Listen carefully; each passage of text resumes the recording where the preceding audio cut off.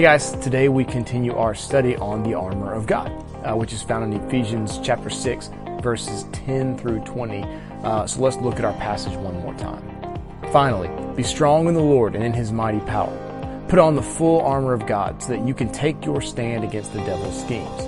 For our struggle is not against flesh and blood, but against the rulers, against the authorities, against the powers of this dark world, and against the spirit of forces of evil in the heavenly realms.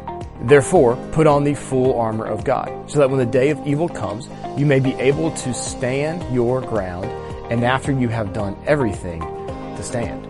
Stand firm then, with the belt of truth buckled around your waist, with the breastplate of righteousness in place, and with your feet fitted with the readiness that comes from the gospel of peace.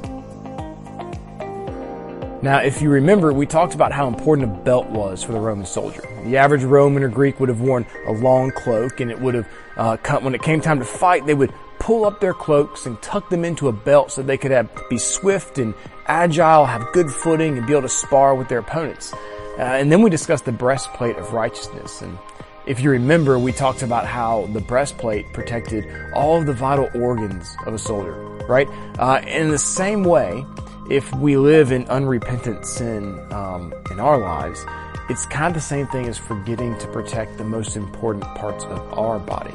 You see, living lives that are unrighteous is kind of like not wearing a breastplate that protects you. And so these are the first two things, the belt of truth and the breastplate of righteousness. Now today, we're going to be talking about verse 15, which says, "And with your feet fitted with the readiness that comes from the gospel of peace." And this verse is using the imagery of a shoe to get his point across. And as some of you know, the proper footwear is really critical for success in different activities. Soccer, baseball, football, what do you need? Cleats. Basketball, what do you need? Not cleats, you need high tops, right? Track, you have these track shoes that are super light and super tight to your foot so you can run and really, the spikes grab the track. And so the proper footwear is important.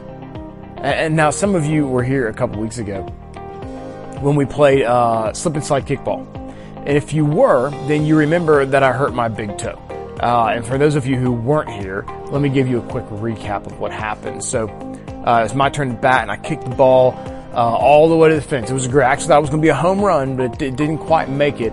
And so I took off. And as are the rules, you have to slide in every bag. So I slid into first base, popped up. I just knew it was a double, right? So I took off running to second base. I took 2 hard steps, and then I looked up and realized Sam was still on his back on second base. He never got up. He never got up to keep running. He just laid there. And so what did I have to do? I hit the brakes. I had to turn and go back to first base. Now, I was playing barefoot. And when I planted my left foot to stop, my toes actually rolled under my foot. I dislocated my big toe. And I'm going to tell you, it hurt. But if I was wearing cleats, I would have been able to grip on the ground. I would have had support around my toes. And that probably would not have happened. I probably would not have dislocated my toe. I actually would have probably stopped cleanly and been back safe at first. I didn't have the right equipment for what I was trying to do. And this is the point that Paul's trying to make here. He's asking, are you properly equipped? Like, what's the proper equipment? It's the gospel of peace. See, in ancient times, messengers were often runners. So they have a message a king would need to send, and he'd give it to a messenger, and that messenger would take off running.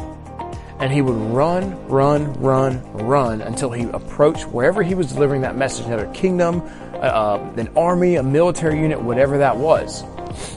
And that runner was often treated in relation to the content of the messages that they carried. And so you've probably heard, don't shoot the messenger, right? There's a reason we have that saying. See, what would happen is if Kingdom A sent a runner with a message to Kingdom B, and it was this sad news about Kingdom A's army being wiped out and the king being killed, Kingdom B might just kill the messenger because they're so disappointed with the message that he bore. He was tied to the news. But on the other hand, if Kingdom A had won this massive military feat and was running to tell Kingdom B, and they came in and told Kingdom B, guess what? We have won. Then he'd be celebrated and cheered because he's tied to the news. And what Paul is saying, like, be the runner who brings the good news. Right? Be the runner who's tied, be the messenger who's tied to good news. And this is why we read that verse. You remember the Bible says, how beautiful are the feet of those who bring good news. And the same thing goes for us. Do we run and approach with the joy of the gospel so that others can see it purely by observing us? Or are we stumbling through life unprepared to share with others the wonderful news? You see, these runners, because they knew that if they had bad news, they would probably be killed, or if they had good news, they'd be celebrated, the city could see what kind of news they had just by the way they would run. Think about it. If you knew that you were probably going to be killed because you had bad news, you would probably run a little slower. You might be a little gloomier. You might not be real excited about getting there quickly to tell the news to the next kingdom. And the city could see that. They could see the way you ran. But what if you had the best news ever? You would run, you'd be there quick, your feet would be light, your face would be excited, and they could see that as you approach the city. And what Paul is saying is, how do you approach with the news? Do you approach it as someone who's belabored and tired, or do you have joy that comes with the gospel of peace? And today I want you to take a few minutes, and I want you to read Acts chapter 26, verses 1 through 29. And this is Paul. He's been in prison for like years, and then he's being brought before a king. Now, Paul's a Roman citizen. He could use his Roman status to get out of being in prison, but he does something different. He tells the good news of Jesus Christ. And so what I want you to do is read that chapter, Acts 26, 1 through 29, and then ask these questions. First, how does Paul go about telling King Agrippa about the gospel? How does Paul share the gospel? What kind of process he uses? And second, what can you learn from that? We'll see you next time.